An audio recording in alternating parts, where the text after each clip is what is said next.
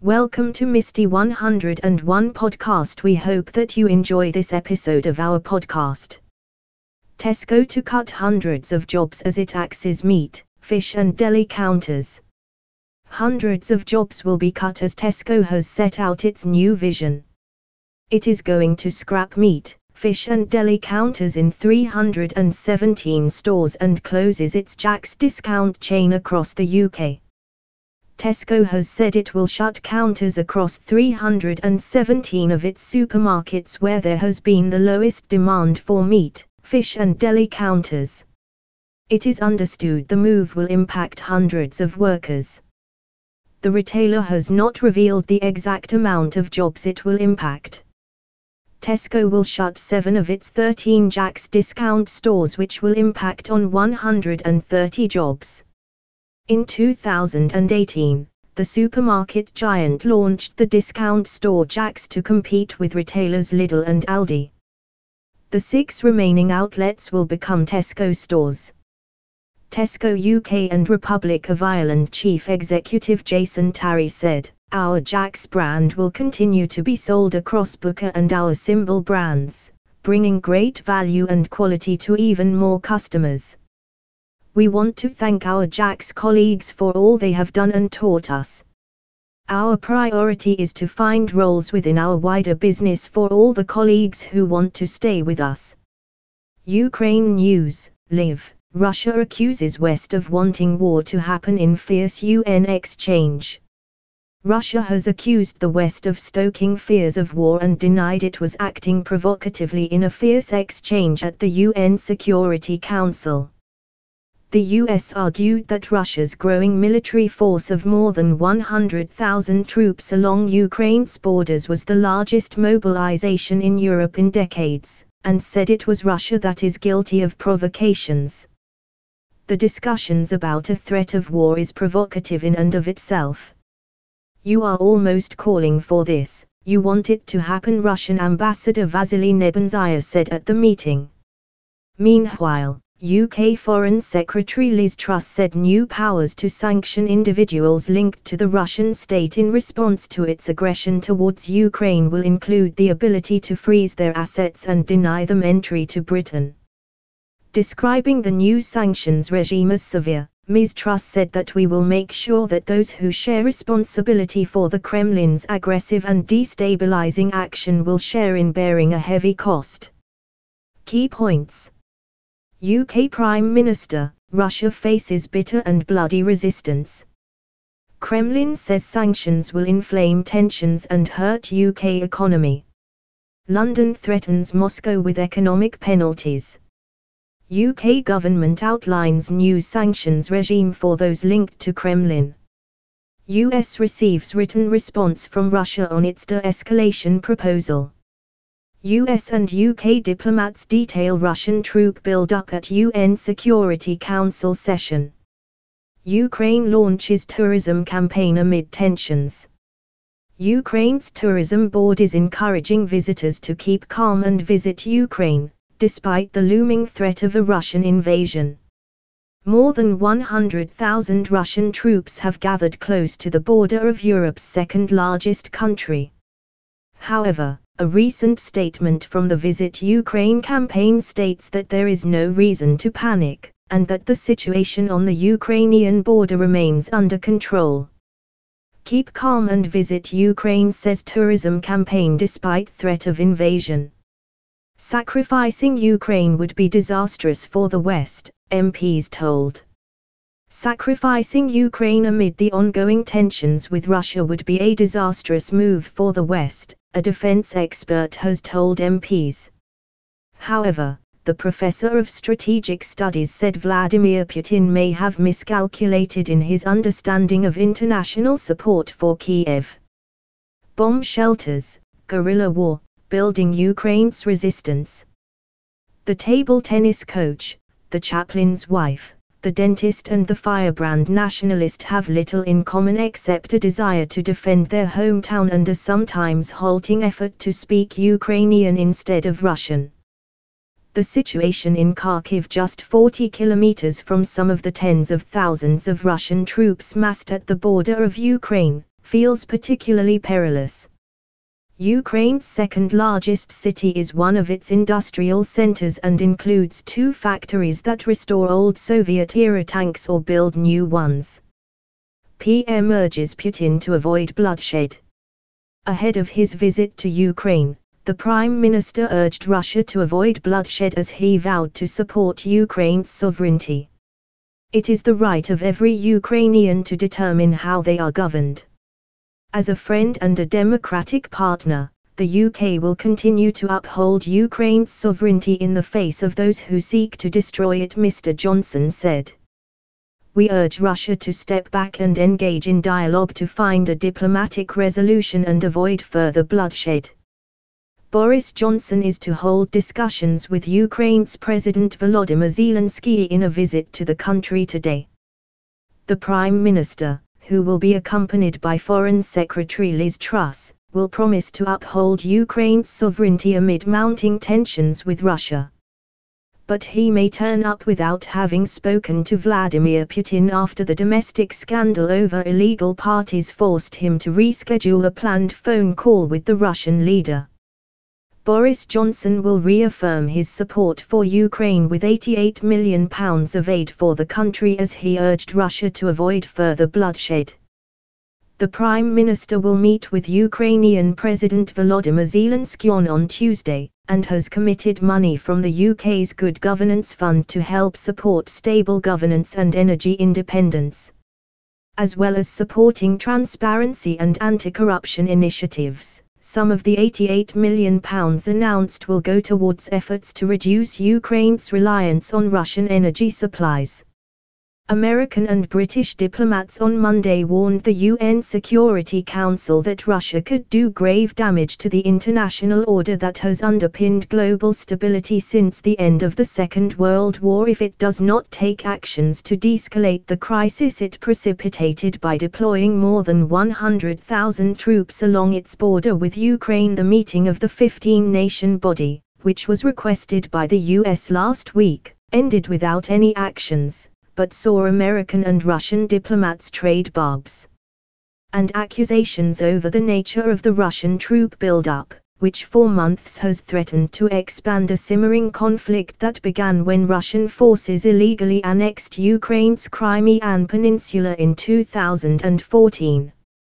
The United States has received a written response from Russia to the proposal it sent on de-escalating Ukraine border tensions, officials said.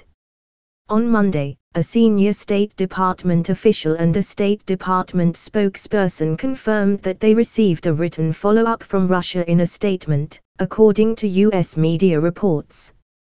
It would be unproductive to negotiate in public, so we'll leave it up to Russia if they want to discuss their response, the spokesperson said.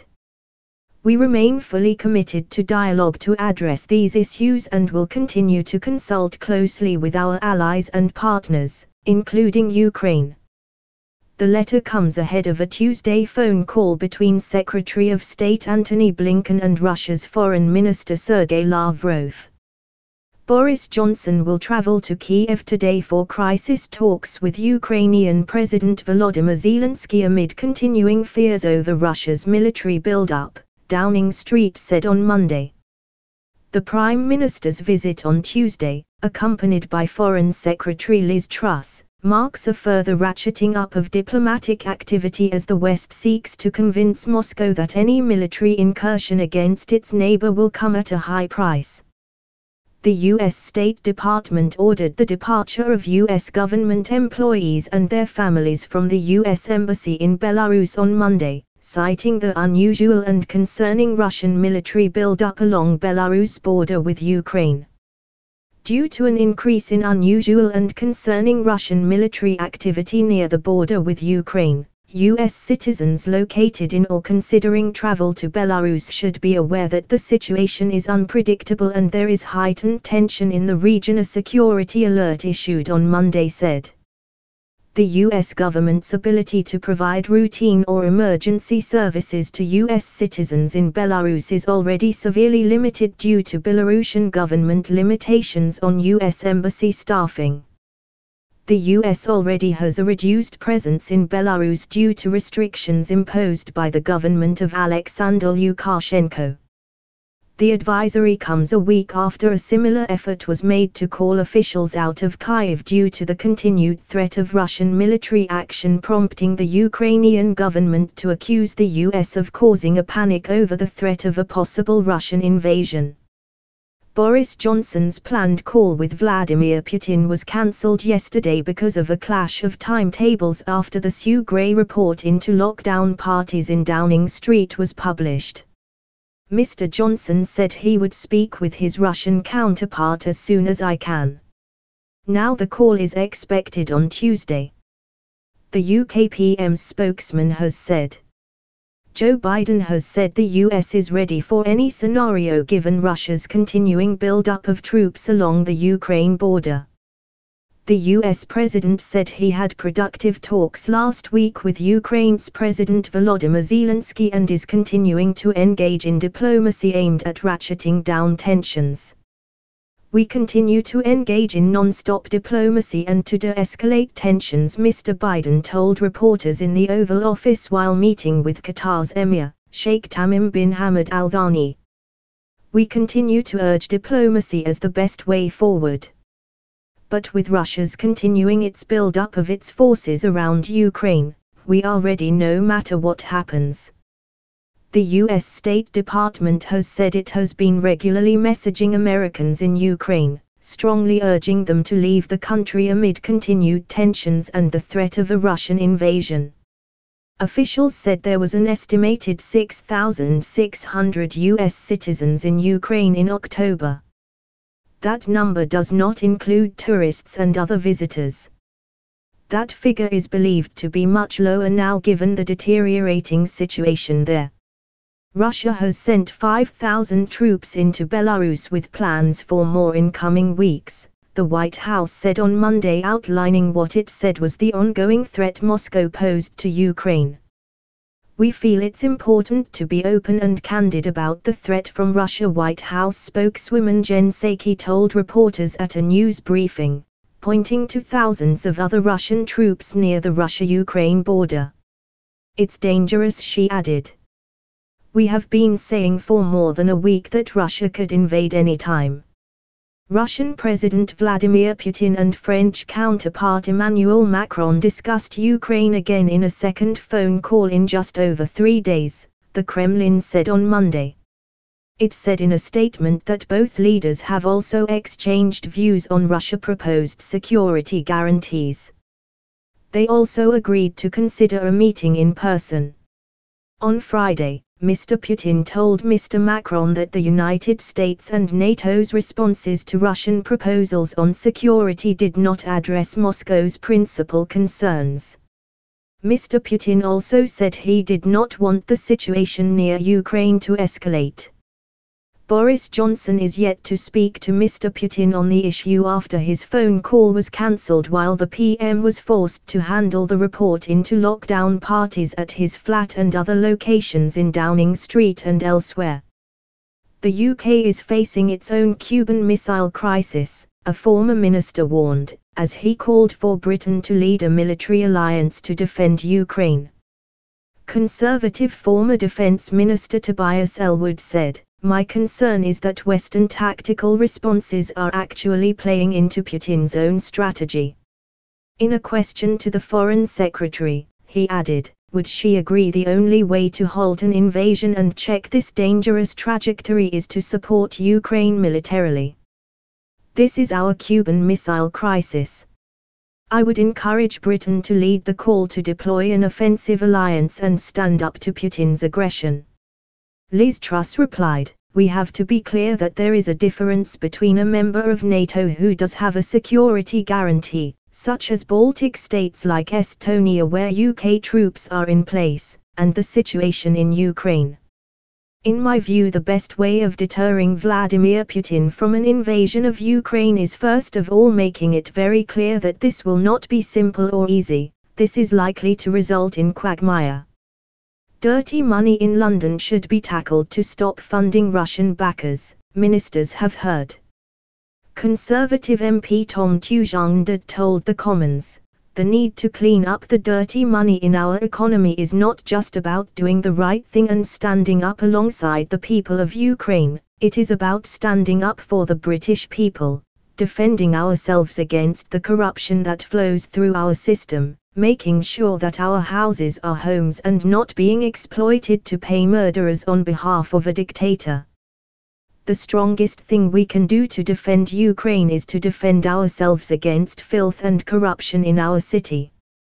Liz Truss replied, "As I have said, we will be bringing forward the economic crime bill to add to the work we are already doing to tackle illicit finance." Foreign Secretary Liz Truss has announced new legislation in Parliament to toughen and expand the UK's sanctions regime in response to Russia's aggression against Ukraine. Ms. Truss said the powers would go further than ever before. Until now, the UK has only been able to sanction those linked to the destabilization of Ukraine. The new approach will mean a much broader range of individuals and businesses can be sanctioned due to their significance to the Kremlin. Foreign Secretary Liz Truss said, "Whether you support Russia's aggressive actions against Ukraine, or you're of wider significance to the Kremlin, we will have the power to sanction you. Nothing is off the table and there will be nowhere to hide. This will amount to the toughest sanctions regime against Russia we have had in place yet, and mark the biggest change in our approach since leaving the European Union. New powers to sanction individuals linked to the Russian state will include the ability to freeze their assets and deny them entry to Britain. Their assets in the UK will be frozen. No UK business or individual would be able to transact with them. And should they seek to enter the UK, they would be turned back," she said. Liz Truss is to visit Moscow in the next fortnight in an effort to pursue diplomacy as well as threats of sanctions against the Kremlin. "We are combining dialogues with deterrence," she says. The UK Foreign Secretary, Liz Truss, is making a statement to MPs now on the Ukraine crisis. She said, "Moscow's malign intent is clear.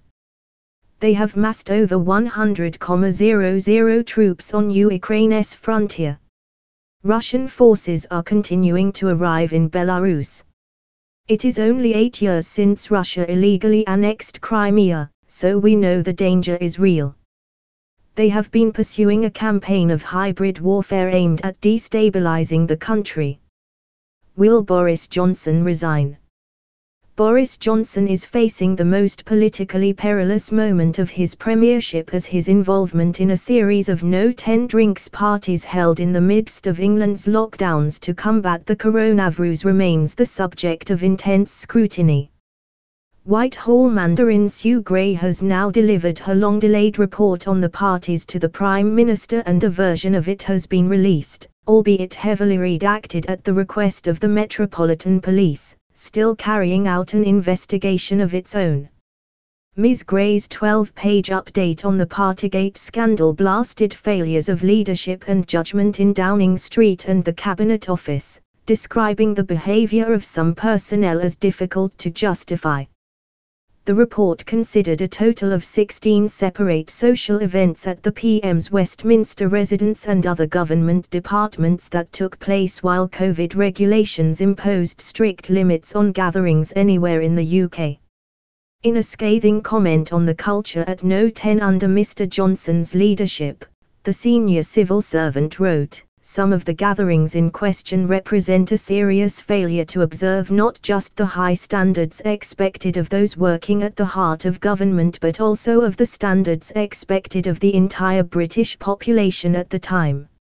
Her report also revealed that Mr. Johnson's birthday celebration is among a dozen gatherings being investigated by Scotland Yard, as is an alleged party in the Prime Minister's private flat.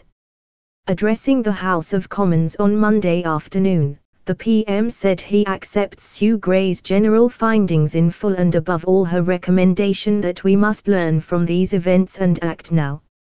He said he was sorry for the things we simply didn't get right and also sorry for the way that this matter has been handled. "I get it, and I will fix it," he added. I want to say to the people of this country, I know what the issue is. It is whether this government can be trusted to deliver, and I say yes, we can be trusted to deliver.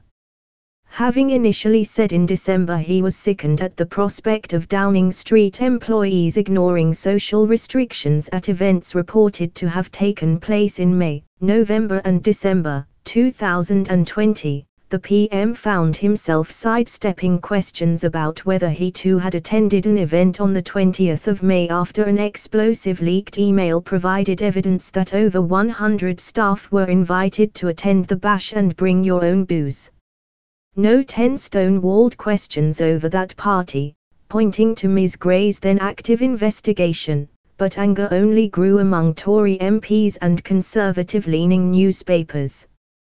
Finally, at Prime Minister's questions in the House of Commons at high noon on Wednesday the 12th of January, Mr. Johnson did address the issue, confirming that he had attended the garden gathering for around 25 minutes with the intention of thanking his staff for their efforts during the pandemic, while claiming, somewhat improbably, I believed implicitly that it was a work event. He apologized, expressed empathy for the public fury in light of the personal sacrifices millions had made, and likewise implored his critics to await the outcome of Ms. Gray's inquiry before passing judgment. That cut little ice with opposition leader Sir Keir Starmer, who described the Prime Minister as a pathetic spectacle of a man who has run out of road and without shame, derided his mea culpa as worthless following months of deceit and deception and called on him to resign, the seething disdain in his voice drawing chuckles of laughter from across Parliament, while members of Mr. Johnson's front bench sat stone-faced behind their COVID masks. Why does he think the rules do not apply to him? Sir Keir asked, incredulous, voicing the thoughts of millions. Both Liberal Democrat leader Sir Ed Davey and Ian Blackford, the Scottish National Party leader in the Commons, in turn called on Mr. Johnson to do the decent thing and resign. Support for the embattled Prime Minister subsequently trickled in from cabinet colleagues, and potential leadership challengers, like Deputy PM Dominic Raab, Chancellor Rishi Sunak and Foreign Secretary Liz Truss, without a great deal of enthusiasm evident. Since then, news of more parties has emerged to add to the total, including 2 separate events on the 16th of April, 2021, the evening before Prince Philip's funeral, when the Queen sat alone in accordance with strict COVID rules as she bade farewell to her husband of 73 years. Both events are said to have been leaving parties for staff working in the Prime Minister's inner team, with wild tales told of excessive alcohol being drunk, attendees dancing to music DJ'd by a special advisor beyond midnight, and a staffer being sent out to the local branch of Co-op to fill a suitcase with bottles of wine. As further details were leaked to the newspapers in dribs and drabs, Mr. Johnson invited further exasperated ridicule when he told Sky News during a hospital visit on Tuesday the 18th of January, "I can't believe we would have gone ahead with an event that people said was against the rules. Nobody warned me it was against the rules. I am categorical about that. I would have remembered that." After news of a 16th and final party, the aforementioned gathering to celebrate Mr. Johnson's birthday, emerged, the Met announced its investigation, prompting the delay of Ms. Gray's report as Scotland Yard requested that sensitive details pertaining to its own areas of inquiry be removed. We now know that the Met has over 300 photographs and 500 statements collected by the civil servant in its possession. Prior to those final outrageous twists in the saga, a poll found that 2/3 of the public, 66%, believed the PM should resign over his role in the parties. But will Boris Johnson go? The calls for him to step aside have been deafening. Douglas Ross, the Scottish Conservative leader, warned, if he, the PM, has breached his own guidance, if he has not been truthful, then it is an extremely important issue. If the Prime Minister has misled Parliament, then he must resign. Despite Tory MP Jacob Rees-Mogg's astonishing dismissal of Mr Ross as a lightweight figure during an interview with the BBC's Newsnight, his comments stand as a damning indictment of Mr Johnson's wayward leadership. Subsequent condemnation from Mr Johnson's predecessor, Theresa May, and other senior Tories like Andrew Mitchell in the wake of Ms Gray's report being made public have only ramped up the pressure. But the PM and his apologists like Culture Minister Nadine Dorries have continued to reach for the increasingly farcical defence that he cannot comment on the allegations until all inquiries have concluded, shifting their emphasis from the civil servant to the Met. The reaction of Tory backbenchers to Ms Gray's findings will be crucial in determining whether he can ride out the scandal or be forced to face the music. Before that heated Prime Minister's questions session at which Mr Johnson admitted his presence at the 20th of May gathering, backbench Conservative MP Nigel Mills said his position would be untenable and it would be a resigning matter if he was found to have been in attendance. Clearly not. Any frequent observer of the Johnson administration will point to this PM's reluctance to sack his own ministers for breaches of the ministerial code, with Matt Hancock's departure as Health Secretary last summer a rare exception. There are many different paths towards a potential resignation for Mr Johnson, but just 2 years after winning a thumping majority at a general election, he is unlikely to resign on his own accord.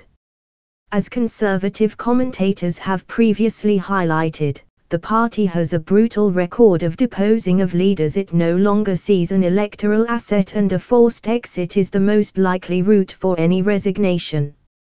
Either the cabinet could launch a full-scale revolt with senior ministers telling the PM to stand down, perhaps unlikely, or 15% of the Conservative Party's MPs could submit letters of no confidence in the Prime Minister to Sir Graham Brady, the chair of the influential 1922 Committee of Backbench Tories.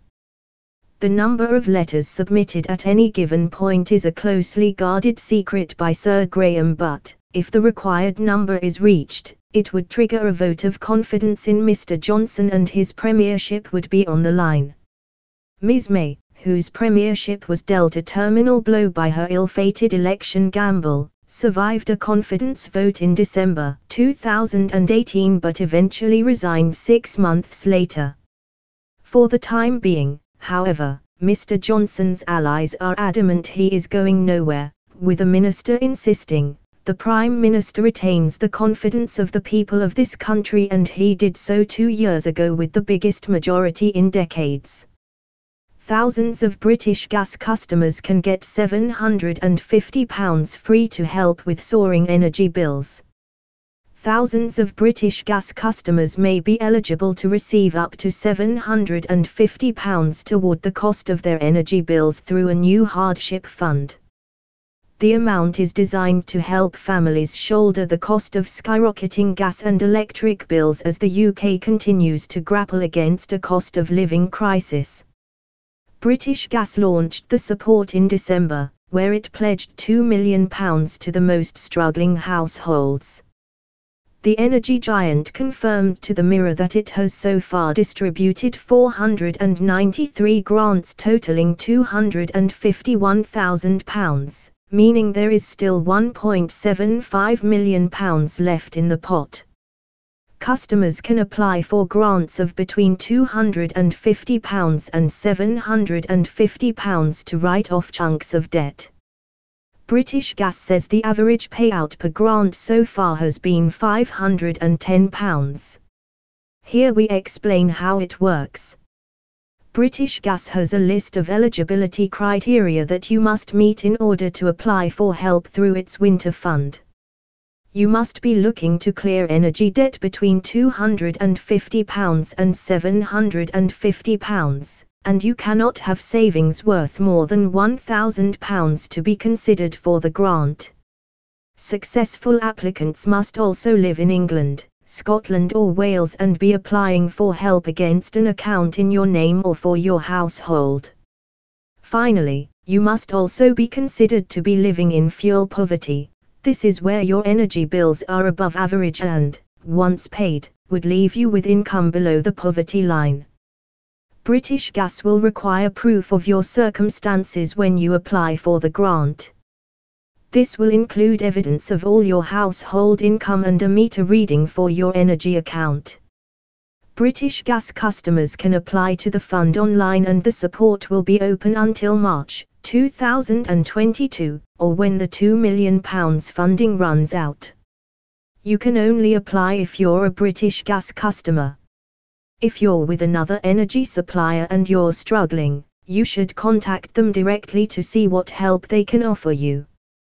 For example, you may be able to claim £140 toward your energy bills if you're eligible for the Warm Home Discount Scheme. The money is not paid to you as a cash sum, instead, it is normally sent directly to your energy supplier, who will then apply the discount to your bills. Or if you have a prepayment meter, you will be sent a £140 voucher that can be used to top up your meter. The discount is applied between October and March. To qualify for the Warm Home Discount Scheme, you must either get the guarantee credit element of pension credit or be on a low income. The sixth mass extinction may be sooner than we thought. The fifth mass extinction occurred 65 million years ago, when an asteroid wiped off the dinosaurs from the face of the Earth.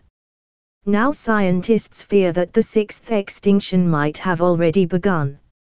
A team led by Professor Robert Cowie, from the University of Hawaii, argues in a study published by Biological Reviews that it seems increasingly likely that we're in the early stages of a new mass extinction.